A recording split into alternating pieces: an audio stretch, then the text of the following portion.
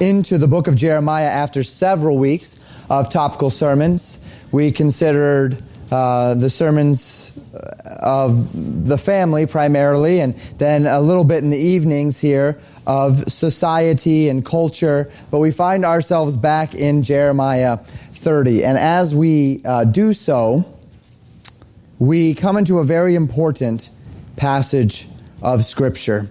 In the final few weeks before our break, we were considering the false prophets, if you recall, who had arisen to deceive the people.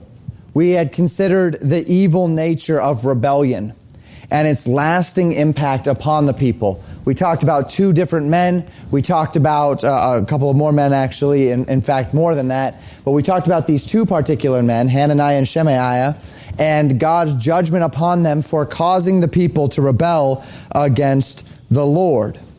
And then we talked about the nature and the dangers of rebellion. We also considered at that time, as we've considered throughout the book, but even more so over these last few weeks, the gracious and loving thoughts of God toward His people. I know the thoughts that I think toward you, God would say. Thoughts of good, not of evil, to bring unto you an expected end. God loves this people. He has His eye on that people. And God began in that time to frame the captivity into which He was sending them, the 70 years into which He was sending them, as a step of His mercy, not of His judgment entirely. Yes, He was angry. Yes, He must judge sin. But He's sending them into captivity so that He may do well to them in the latter end. And this theme is going to come strongly to the forefront in the chapters that follow. We're now nearing the final days of the city of Jerusalem before the whole nation is taken into captivity. And just as we saw when we studied through Ezekiel, so too do we see here that once judgment begins to fall, once God begins to judge His people, His message will change from judgment to hope, from sorrow to restoration and repentance. Never do we see God's mercies fail. Never do we see hope die. And in fact, in almost every way, what we'll find is that hope is magnified through these circumstances. Excuse me. That God uses these trials and these judgments in the life of Israel to tell them of their future and then to show them of His love for them. Now this week, we will see of the final trials that God will impose upon the nation just before He brings about His kingdom. Next week, we'll talk about how God plans to do that through the new covenant in His blood. So you're there in Jeremiah chapter 30. We're looking at verses 1 and 2. The Bible says this: "The word that came to Jeremiah from the Lord, saying, Thus speaketh the Lord God of Israel, saying, Write thee all the words that I have spoken unto thee in a book." In Jeremiah 22, God told the people, "Write ye this man childless." And He was speaking to the people, notice the ye, write ye, this man childless, about King Zedekiah, who would go without children on the throne because of his rebellion. That's the only other time to this point where we've seen God command anyone to write anything. And in Jeremiah 22, that was more metaphorical. This is the first time in the book where we see God command Jeremiah to write the words of the book. It is apparent from history that not every prophet was asked to do this. We have no prophecies written from Elijah or Elisha. We have things that they spoke with their mouths. We have the miracles that they did, but we don't have a book called the Book of Elijah or the Book of Elisha. Those were not the writing prophets. The writing prophets, naturally, are the prophets of which we have their writings. Any number of prophets during the times of the kings have no messages that were written down by their hand for the people. But Jeremiah's message was and indeed is meant It was meant to be recorded. It is meant to be read and understood for all generations. Verses 3 through 5. For lo, the days come, saith the Lord, that I will bring again the captivity of my people, Israel and Judah, saith the Lord. And I will cause them to return to the land that I gave to their fathers, and they shall possess it. And these are the words that the Lord spake concerning Israel and concerning Judah. For thus saith the Lord, we have heard a voice of trembling, of fear, and not of peace. The reason why God wants these words written down is because they are words of promise and hope, which pertain to something that is in fact very far off. And God wants these promises recorded so that when those things come to pass, the nation of Israel will not just know that the prophecies of the Lord have come to pass, but they will know what to expect afterwards. That when all of these prophecies and the judgments of these prophecies come to pass, they will know that there is hope on the other side. God tells them that the days are coming when God will restore his people from captivity. Now, this does not surprise us by any means. We got a nice 6-week or so break here where we were not in Jeremiah. But before that, this message was getting somewhat repetitive, right? The message of restoration, the message of God's mercy. Not that it was getting old by any means, but we had seen it an awful lot of time. So it does not surprise us that God is promising to restore his people from captivity. We've already read twice now of God's promise of restoring them from the captivity of Babylon. That God said in Jeremiah 25 and in Jeremiah 29 that after 70 years God would visit his people and he would restore them to the land. But immediately in verse 3 we should begin to question whether what God is saying here is actually about the restoration from Babylon or if there's something more going on. And the reason why we would wonder about this is because as we look at what is being said, God speaks of two people groups. He says his people Israel and Judah.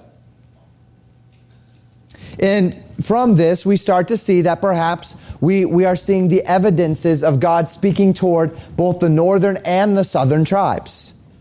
The restoration of the fullness of God's people, which most certainly did not take place at the end of the 70 years of captivity, and will not take place, it has not taken place yet in history, and as we understand it from history, from prophecy, will not take place until God regathers his people at the end times. The 70 years of captivity, all the judgments against Jerusalem factor exclusively into the troubles of the southern kingdom of Judah. The southern kingdom of Judah was being judged by God by being sent into captivity in Babylon. The northern kingdom of Israel had been sent into captivity over 100 years before that. They had gone into the hands of the Assyrians over 100 years before this prophecy. And yet here God is telling them that Israel and Judah will both be restored, right? We're seeing something bigger happening here than just the end of the 70 years of captivity. So immediately we're thinking bigger picture. Immediately our mind goes back all the way to Jeremiah chapter 3, where God spoke of restoring both Israel and Judah, both the northern tribes and the southern tribes. Immediately our minds might jump to Ezekiel 37, like we studied in our Revelation series, where the prophet takes those two sticks, and on the one stick he writes Ephraim, and on the other stick he writes Judah. And then he puts those sticks together in his hand and they become one in his hand. A miracle that God chose to do through Ezekiel to show that Ephraim, that would be the capital of Israel, or the primary tribe of Israel, not the capital, but the primary tribe, and Judah, the primary tribe of the southern kingdom of Judah, would be brought back together and made one nation again. Something which has not happened yet to this point in history in total, where there has been a regathering of God's people and a reuniting of the tribe. So we're thinking big picture here. Any number of prophecies show us of a restoration where all the tribes of Israel are caused to return to the land. And we, as I've said, see no time in history where this event is realized until the end times. And so we explore these promises. And as we do so, our mind should be thinking perhaps towards something bigger. Now we are reading and we are considering and we're trying to understand all the implications. We're going to be looking for clues as to whether or not what we're talking about is something bigger than just the end of the 70 years. God says the tribes will possess the land of their fathers when they are regathered.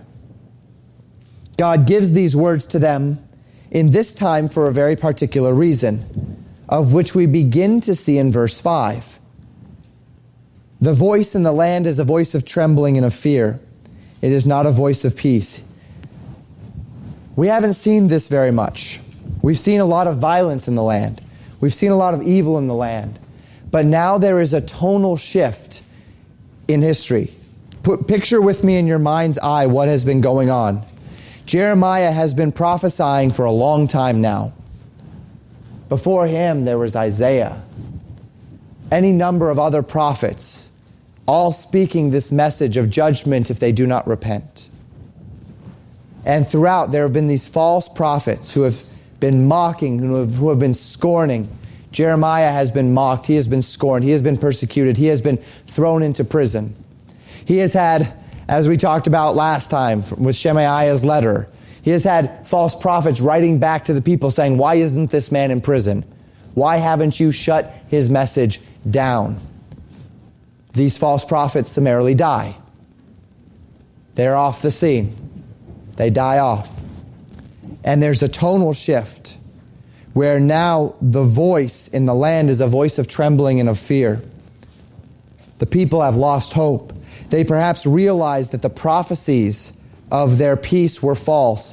They're perhaps starting to run against the realization that they have been on the wrong side. The realization that they've made the wrong choice. The realization that these things are going to come to pass. That the promises of their captivity are now being realized. And what better time for God to express His mercy, for God to give hope, than when the tone is trembling in fear. So God says in verse 6, ask ye now, and see whether a man doth prevail with child. Wherefore do I see every man with his hands on his loins, as a woman in travail, and all faces are turned unto paleness. God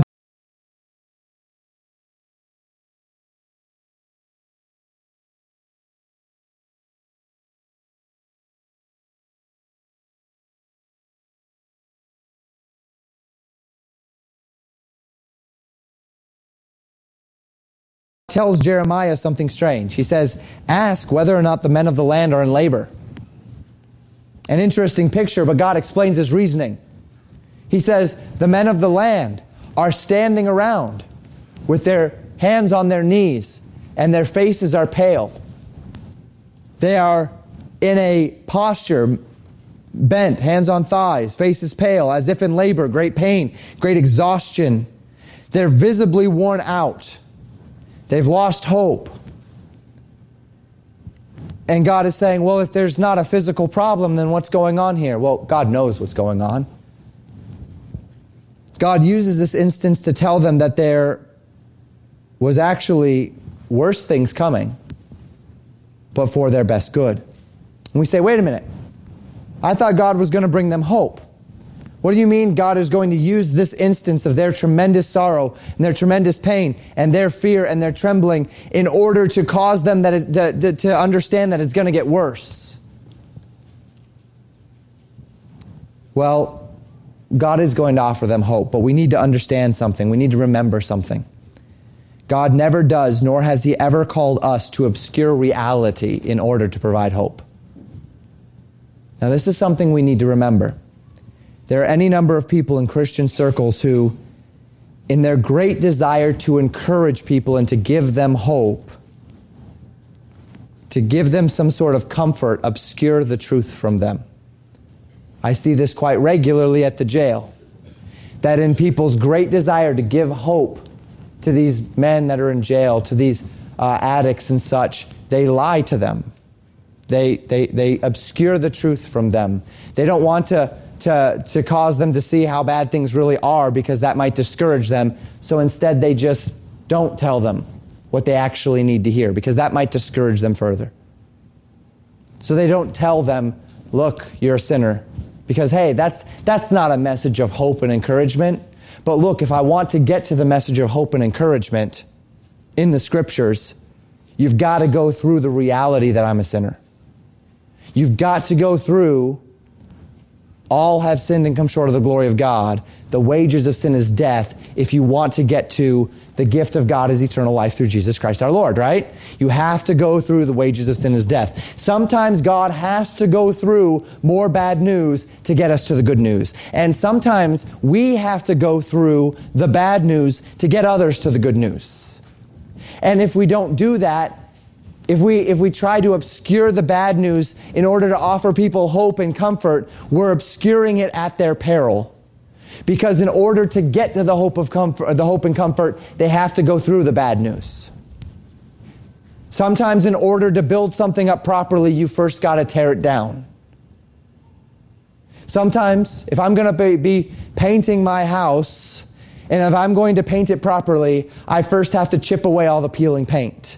And if I don't chip away the peeling paint, then all of my effort into painting that house is not going to go very well, because it's going to keep peeling and it's going to peel off that new paint. I've got to get it down to the base layer before I can build it up properly.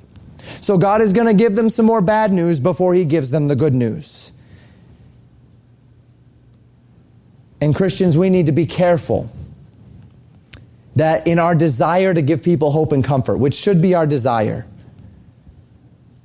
we fail to bring them through that which they need, realizing where they are to help them get to where they are going.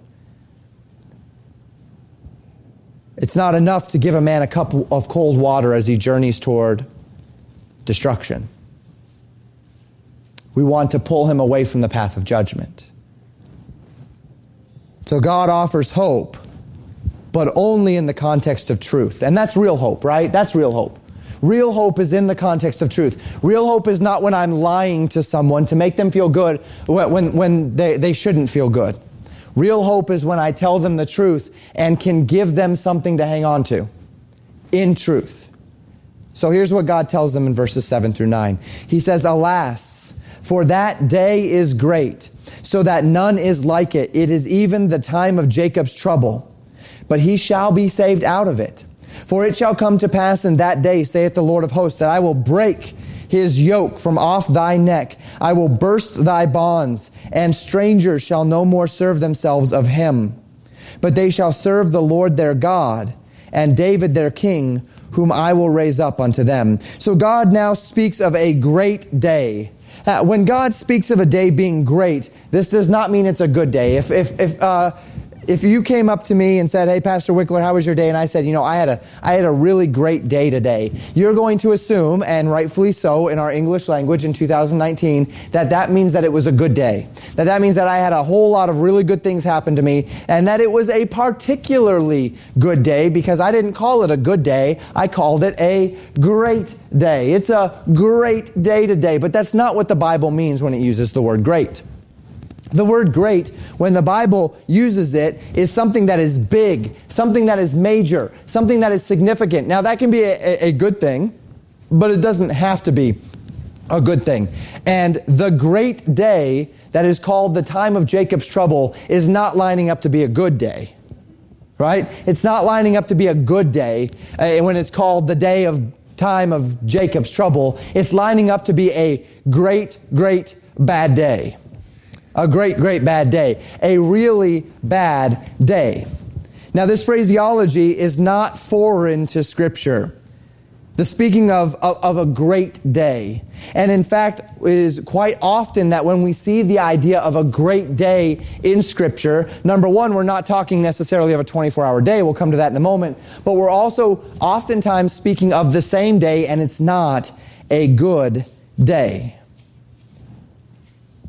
We see the day of the Lord, right? Which we connect to Revelation in the 70th week of Israel in Daniel 9, a time which Jesus called a time of great tribulation. And so, as we see this concept of a great day, the great and terrible day of the Lord comes to mind. Is there any reason why we can connect these things? Well, we've just walked through Revelation not too long ago, so those of you that walked through that with me know that I am fully persuaded that the great and terrible day of the Lord is, at least a part of that great day will be the time of Jacob's trouble. And when we compare Scripture with Scripture, we find this connection between a great day in the future and a day of great trouble to be pretty solidly evidenced. In Hosea chapter 1 verse 11, the Bible says this, "Then shall the children of Judah and the children of Israel be gathered together and appoint themselves one head, and they shall come up out of the land, for great shall be the day of Jezreel." So we see a day called the day of Jezreel, when the nation of Israel comes back into the land. And we talk about the valley of Jezreel, which is one of those valleys within which, according to the prophecies of the end times, one of the valleys within which all of the judgments of God will take place. And it's called the great day of Jezreel. In Joel chapter 2 verse 31, the Bible says, "The sun and the moon shall be turned into darkness," the sun shall be turned into darkness and the moon into blood before the great and terrible day of the Lord comes. So once again, we have this word great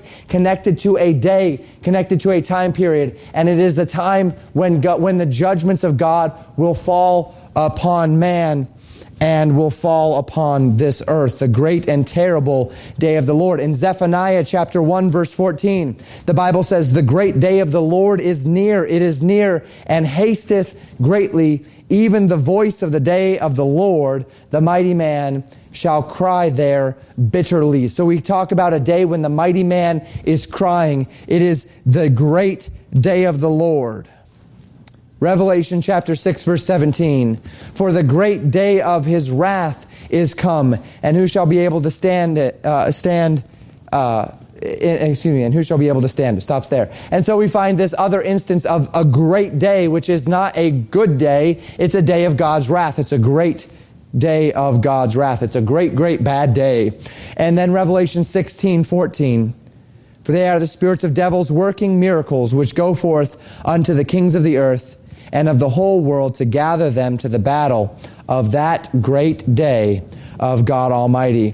Now, we see all of these instances of that great day. And as we have looked through prophecy in regard to the great day, whether or not you agree with me that all of these point toward the same period of time, we find that all but one of these spoke of the great day in explicitly negative terms. And here we have the great day, the time of Jacob's trouble. And as we walk through Revelation, you all know, I believe, that all of this points toward a same period of time. Now, the last thing I mentioned there before we got into that was that a day in the Bible is not always speaking of a 24-hour day, a 24-hour period of time.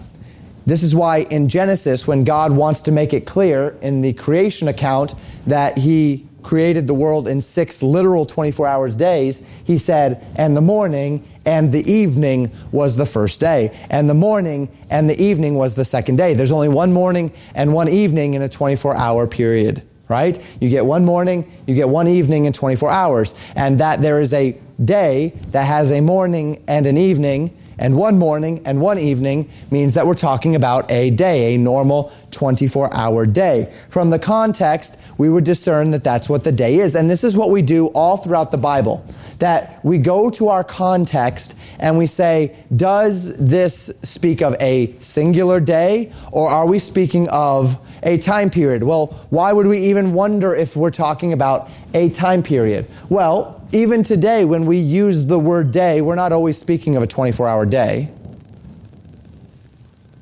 If I said, "Did you have a good day today?"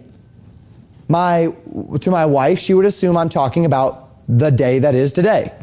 This 24-hour day, since the day began, how has this day between morning and evening gone for you? But if I look and I say, if I tell someone, "I was a pretty good basketball player back in the day," no one's going to look at me and say, what day was that? Now, they might if they're being snarky. "You had one day, right, Pastor? One day where you were a pretty good basketball player. Just that one." Yeah, before everyone grew and I didn't. I was okay back then. And we might say that if we're being snarky, but that's not what I'm saying, and everyone knows that's not what I'm saying, right? What I'm saying is that there was a time period where I was a pretty good basketball player, that there was a portion of time, a season of time, a period of my life back in the day, right? Back in the day, back in the peak of my life, or whatever, however we want to speak of that. When we speak of an event, as I talked about in the Revelation series, if I say I am going to the parade today, now a parade is a part of what you see when you go to the parade, but there's a lot more to the parade than just the parade oftentimes, right? There might be vendors, there might be activities, there might be face painting, there might be any number of things. And so you go and you get your face painted, and you go and you get something to eat, and you go and you play in the park, and then you watch the parade, and after the parade, you might go and play in the park some more. And then you get home and someone says, "What did you do today?" And you say, "I went to the parade."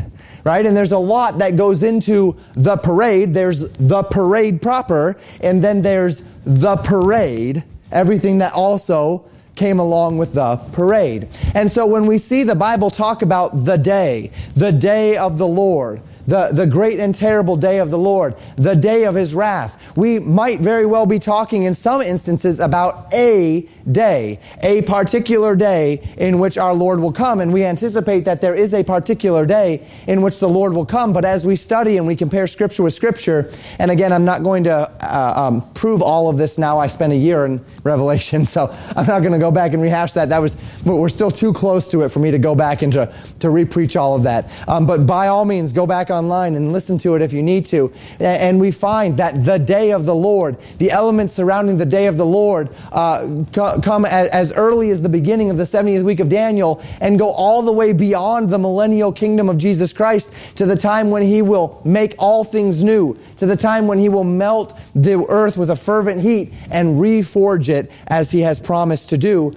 Peter calls that the day of the Lord as well. And so we have a time period as well, the day of the Lord, the time when the Lord will make these things happen. And a part of the day of the Lord, a part of that time period, is the day that is the time of Jacob's trouble.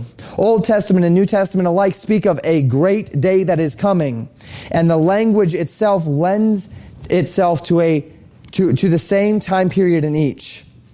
The time when God will judge the world and bring about His kingdom in righteousness.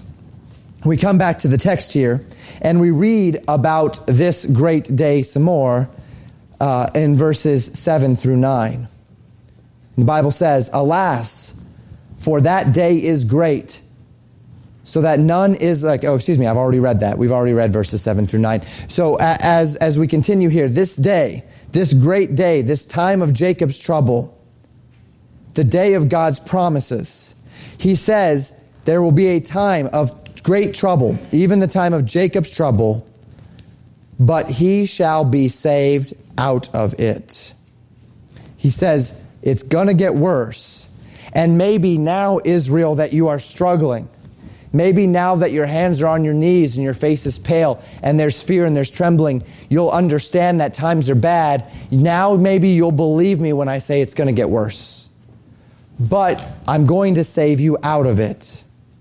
And in that day, when I save you out of it, the yoke will be broken from off of Jacob's neck. His bonds will be burst. They would no longer rest under the captivity of anyone. The strangers will no longer serve themselves off of Jacob, but they'll serve the Lord and serve Him through David their king. Again, these promises of serving through David their king might bring up in us recollections of Ezekiel 37, 38, going all the way really to 48.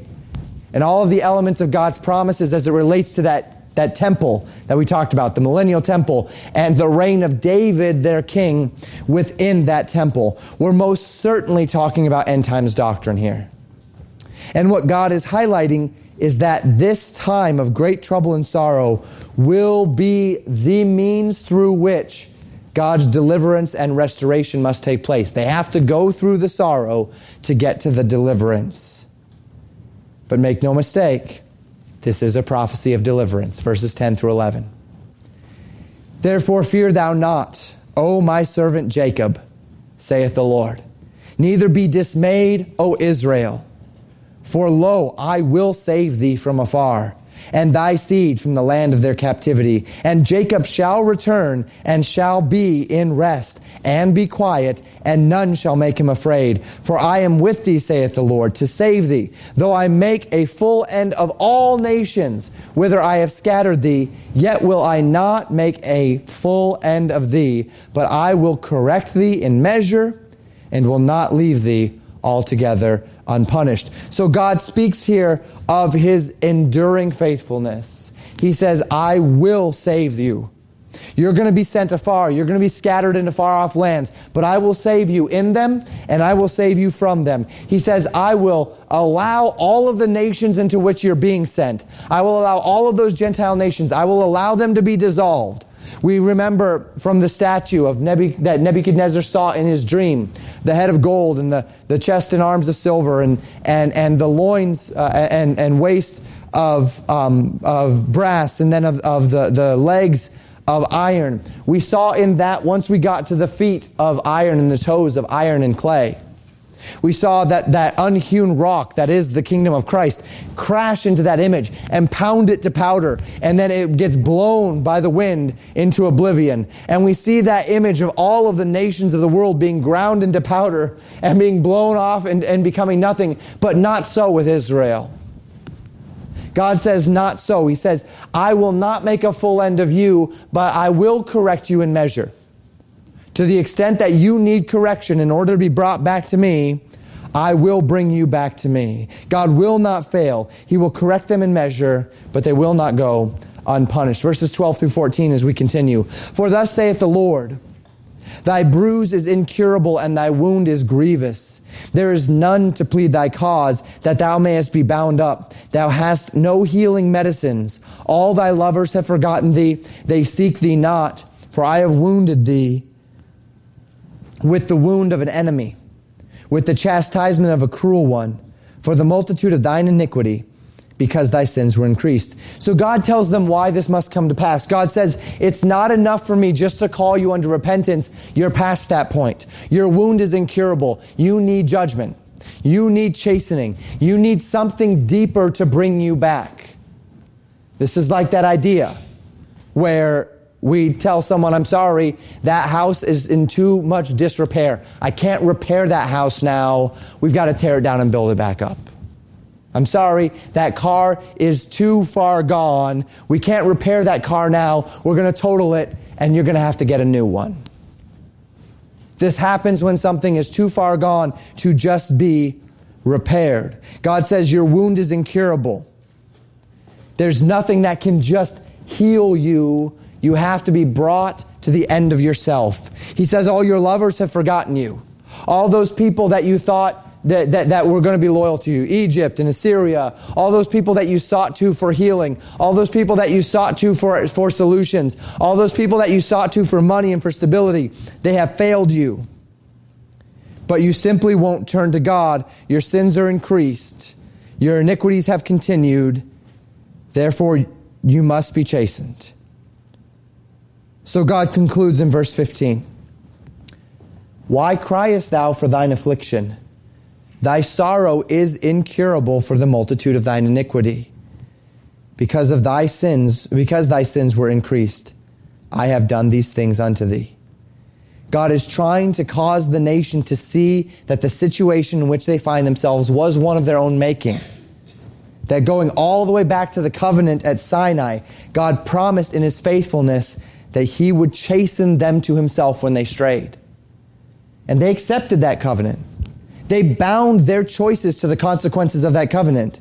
And they did so because they understood God's love for them on that day. They had just been brought through the Red Sea. They had been following the cloud, the pillar of cloud by day and the pillar of fire by night. They knew God's love for them. They knew God's faithfulness. And they bound themselves to God because they knew he'd be faithful.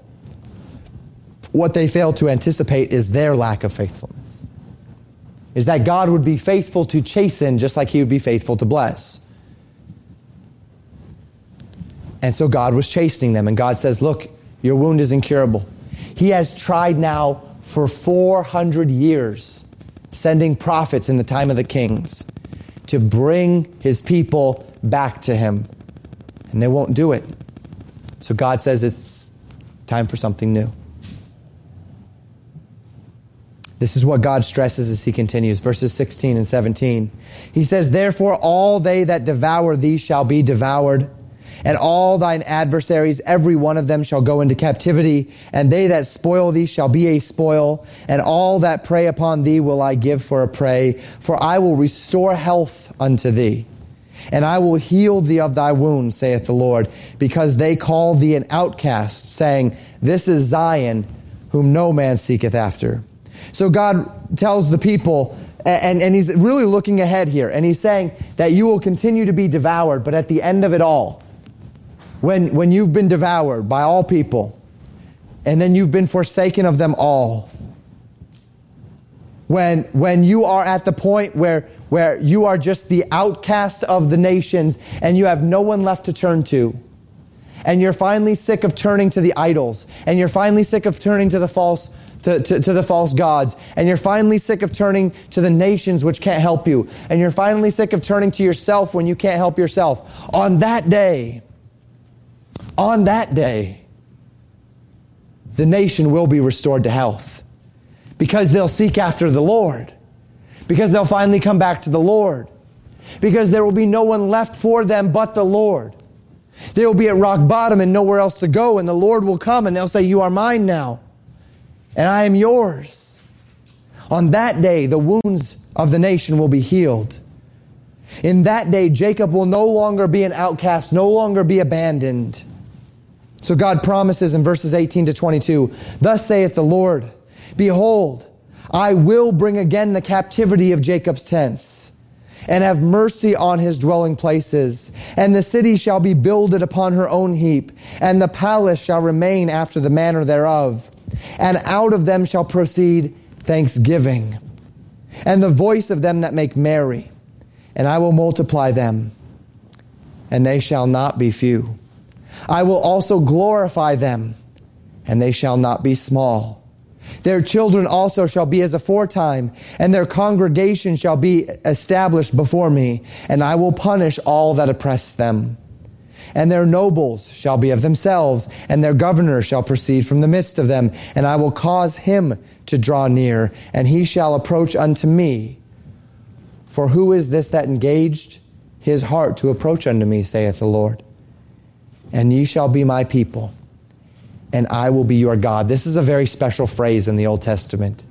Ye shall be my people, and I will be your God. Keep note of that one. It's going to come up again next week. It's going to come up again in the week following. It's an important one. Remember what we did here before I preached? When we came together around these elements? For as often as ye eat this bread and drink this cup, ye do show the Lord's death till he come. Ye do demonstrate his death. This was us saying, we are his people, and he is our God. Significant. God speaks of a day of restoration and rejoicing. God speaks of a day of delight and of peace. God speaks of a day when out of the mouths of the redeemed of Jacob will come a voice of thanksgiving and of merriment, when the people will be multiplied, when the people will become great, when the leaders will draw nigh unto God, and they will lead in his ways. And he asks here, who is this that engaged the governor's heart to approach unto me, saith the Lord? And who will it be? It will be God himself who places his law in the heart of that governor. It will be God himself who encourages, come unto me. Seek unto me. There will no longer be that separation. Why? Because they will be his people, and he will be their God. There's coming a day when this will take place. We find this promise spans Old Testament and New. Ezekiel 37:23, we find it. Ezekiel 37:27, we find it. Zechariah 8, verse 8, we find it. Hebrews chapter 8, verse 10, we find it. Romans chapter 11, verses 26 and 27, we find it. But it is important to understand that in every single one of these contexts, we find not only the promise that God will do this. We find not only the promise that the nation of Israel will be restored. We find not only the promise that they will be his people and he will be their God, but he tells them how. How will this come to pass? And our context here is no different. Now, we're not studying that this week. We're in Jeremiah 30 this week. We are reading about God's mercy. We're reading about the promise of the restoration. The how comes next week. And the how is the new covenant. A new covenant that God will make with his people. And he tells them that this covenant will be established with the nation after the day of Jacob's trouble. And we'll talk more about that next week. But for now, let's finish our context and then we'll apply. Verses 23 and 24, we read this. Behold, the whirlwind of the Lord goeth forth with fury, a continuing whirlwind. It shall fall with pain upon the head of the wicked. The fierce anger of the Lord shall not return until he have done it, and until he have performed the intents of his heart. In the latter days ye shall consider it. God tells Jacob that on the day when they are truly his people, in the latter days, in the days surrounding the day of Jacob's trouble, the day of the Lord, the day of his great wrath, in the latter days, God says, you'll understand what I'm saying, Israel. You don't get it right now. You're not far enough gone to understand what I'm telling you. You have not humbled yourself yet to fully understand it. That day, you'll consider it in the latter days. He says, he will pour forth his furious whirlwind upon the wicked. The anger of the Lord will utterly consume the wicked. And he tells them, you don't believe me today. You don't know your need today. Even when Christ came, Israel did not know their need, did they? He came preaching the kingdom of heaven is at hand, and they slew him, rejected him. But God says, and to this day, they are still living in this unbelief, but God says there's coming a day, in the latter days, you will consider this. In the latter days, you will understand this. These things will come to pass. If you're at all familiar with Jeremiah and the foundations of the enduring promise of the gospel of Jesus Christ, then you know that that's where we're going next. You know that when we talk about the new covenant, we are connecting it through Jesus, through the Lord's table, to what he did on the cross. Jesus declared at the time of instituting the Lord's Supper, this is the New Testament in my blood. It represents the New Testament in my blood, that his blood would be the currency of the new covenant. And that's where we'll be going next week. And what that means to us is that for we who are in Christ, we are already the blessed recipients of these promises in the new covenant. This evening we have partaken together in the memorial of the new covenant in his blood, lest by any means, God forbid, we should ever forget its power and its significance. Now, we're not a part of the tribes of Jacob, right? We, as the church, we do not believe have usurped Israel. We are co-inheritors of the spiritual blessings which were promised to Abraham, and so are the sons and lineage of Abraham's faith. As Galatians tells us quite plainly, we are Abraham's seed in a spiritual sense. But the church is not the nation of Israel. Israel has her own promises. Israel has her own promises of judgment. Thank God these promises are not ours, because if they were ours, we'd have a real bad time coming before the good time afterwards.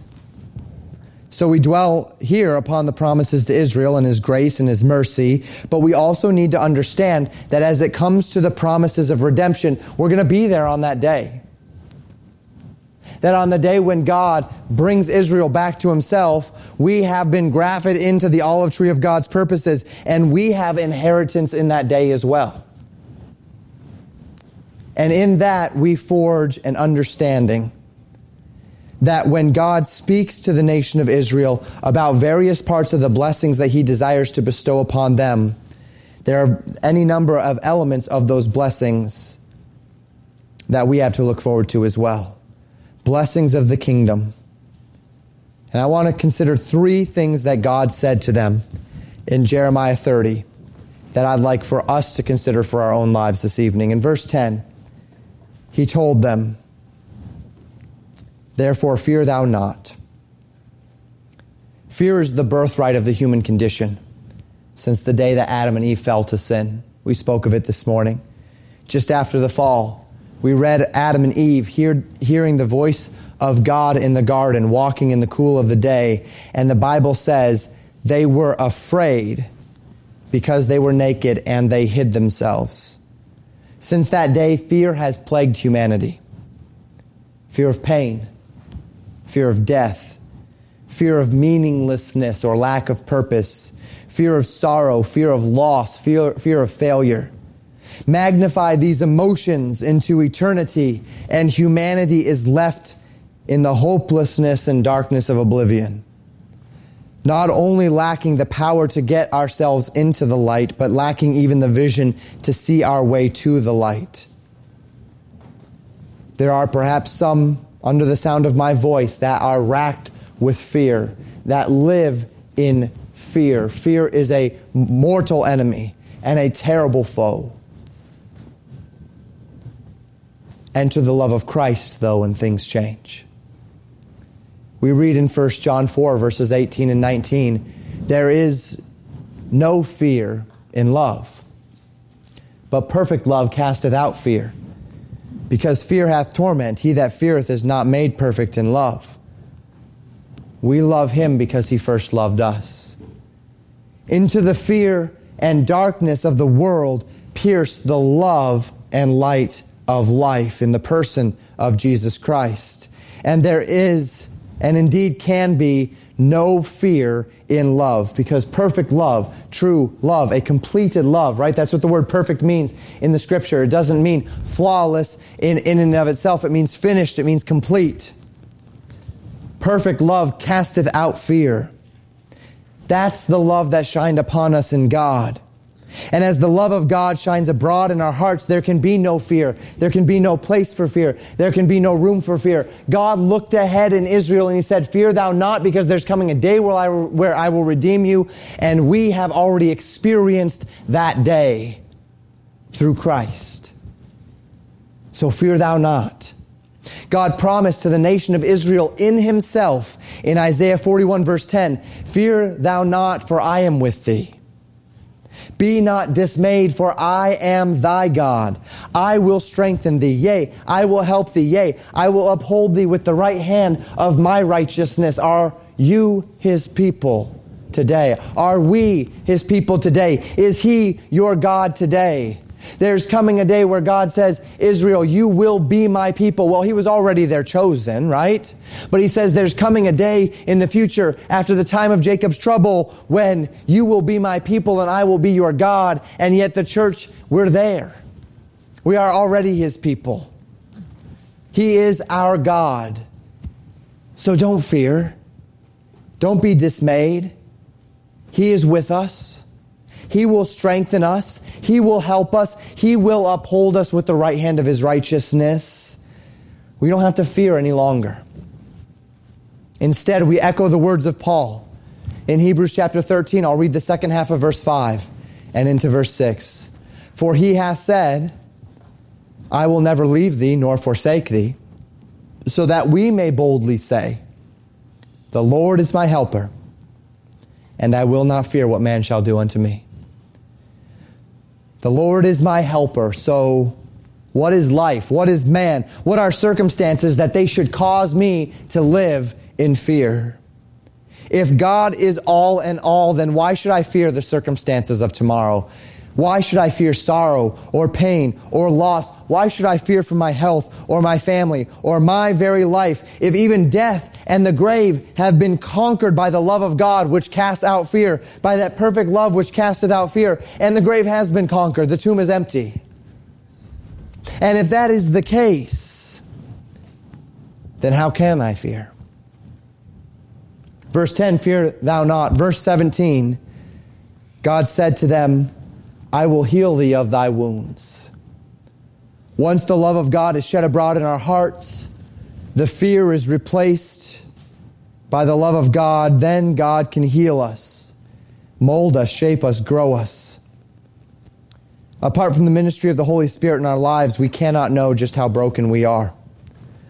For many of us who perhaps grew up in good homes, parents loved and provided for them in a country that is free, where resources are plentiful and where persecution is minimal, at a time in history when some of the worst diseases of mankind have been eradicated, at least from first world countries, where war has become something in our culture that has happened almost exclusively on foreign soil, not our own. The wounds of the Spirit aren't always exposed, as perhaps they are in the lives of those whose circumstances in life will make them more vulnerable and cause the wounds of the Spirit to bubble up to the top. Where the wounds of the body and the soul exist, the wounds of the Spirit are a little bit easier to see. It is with the many across from whom I sit in the jail where I can see those wounds of the Spirit easier, because the wounds of the body and the soul have made it so, because they have experienced great sorrow and suffering that they carry with them every day. It is not so with all of our people here, all of our young people in particular, and that's not a bad thing. But don't allow the comfort of your life, don't allow the general joy that your life has been in, if that's you, to fool you into thinking that you are not, and for many were not, entirely broken outside of Christ. And that regardless of your life and experiences, only through Christ is there any hope of repair. For many in this world, the realities of this healing in their body and in their soul form the very foundation of their rejoicing. Isaiah 53 verse 5 says, "With his stripes we are healed." And one day, Revelation 21 verse 5 says, he will make all things new.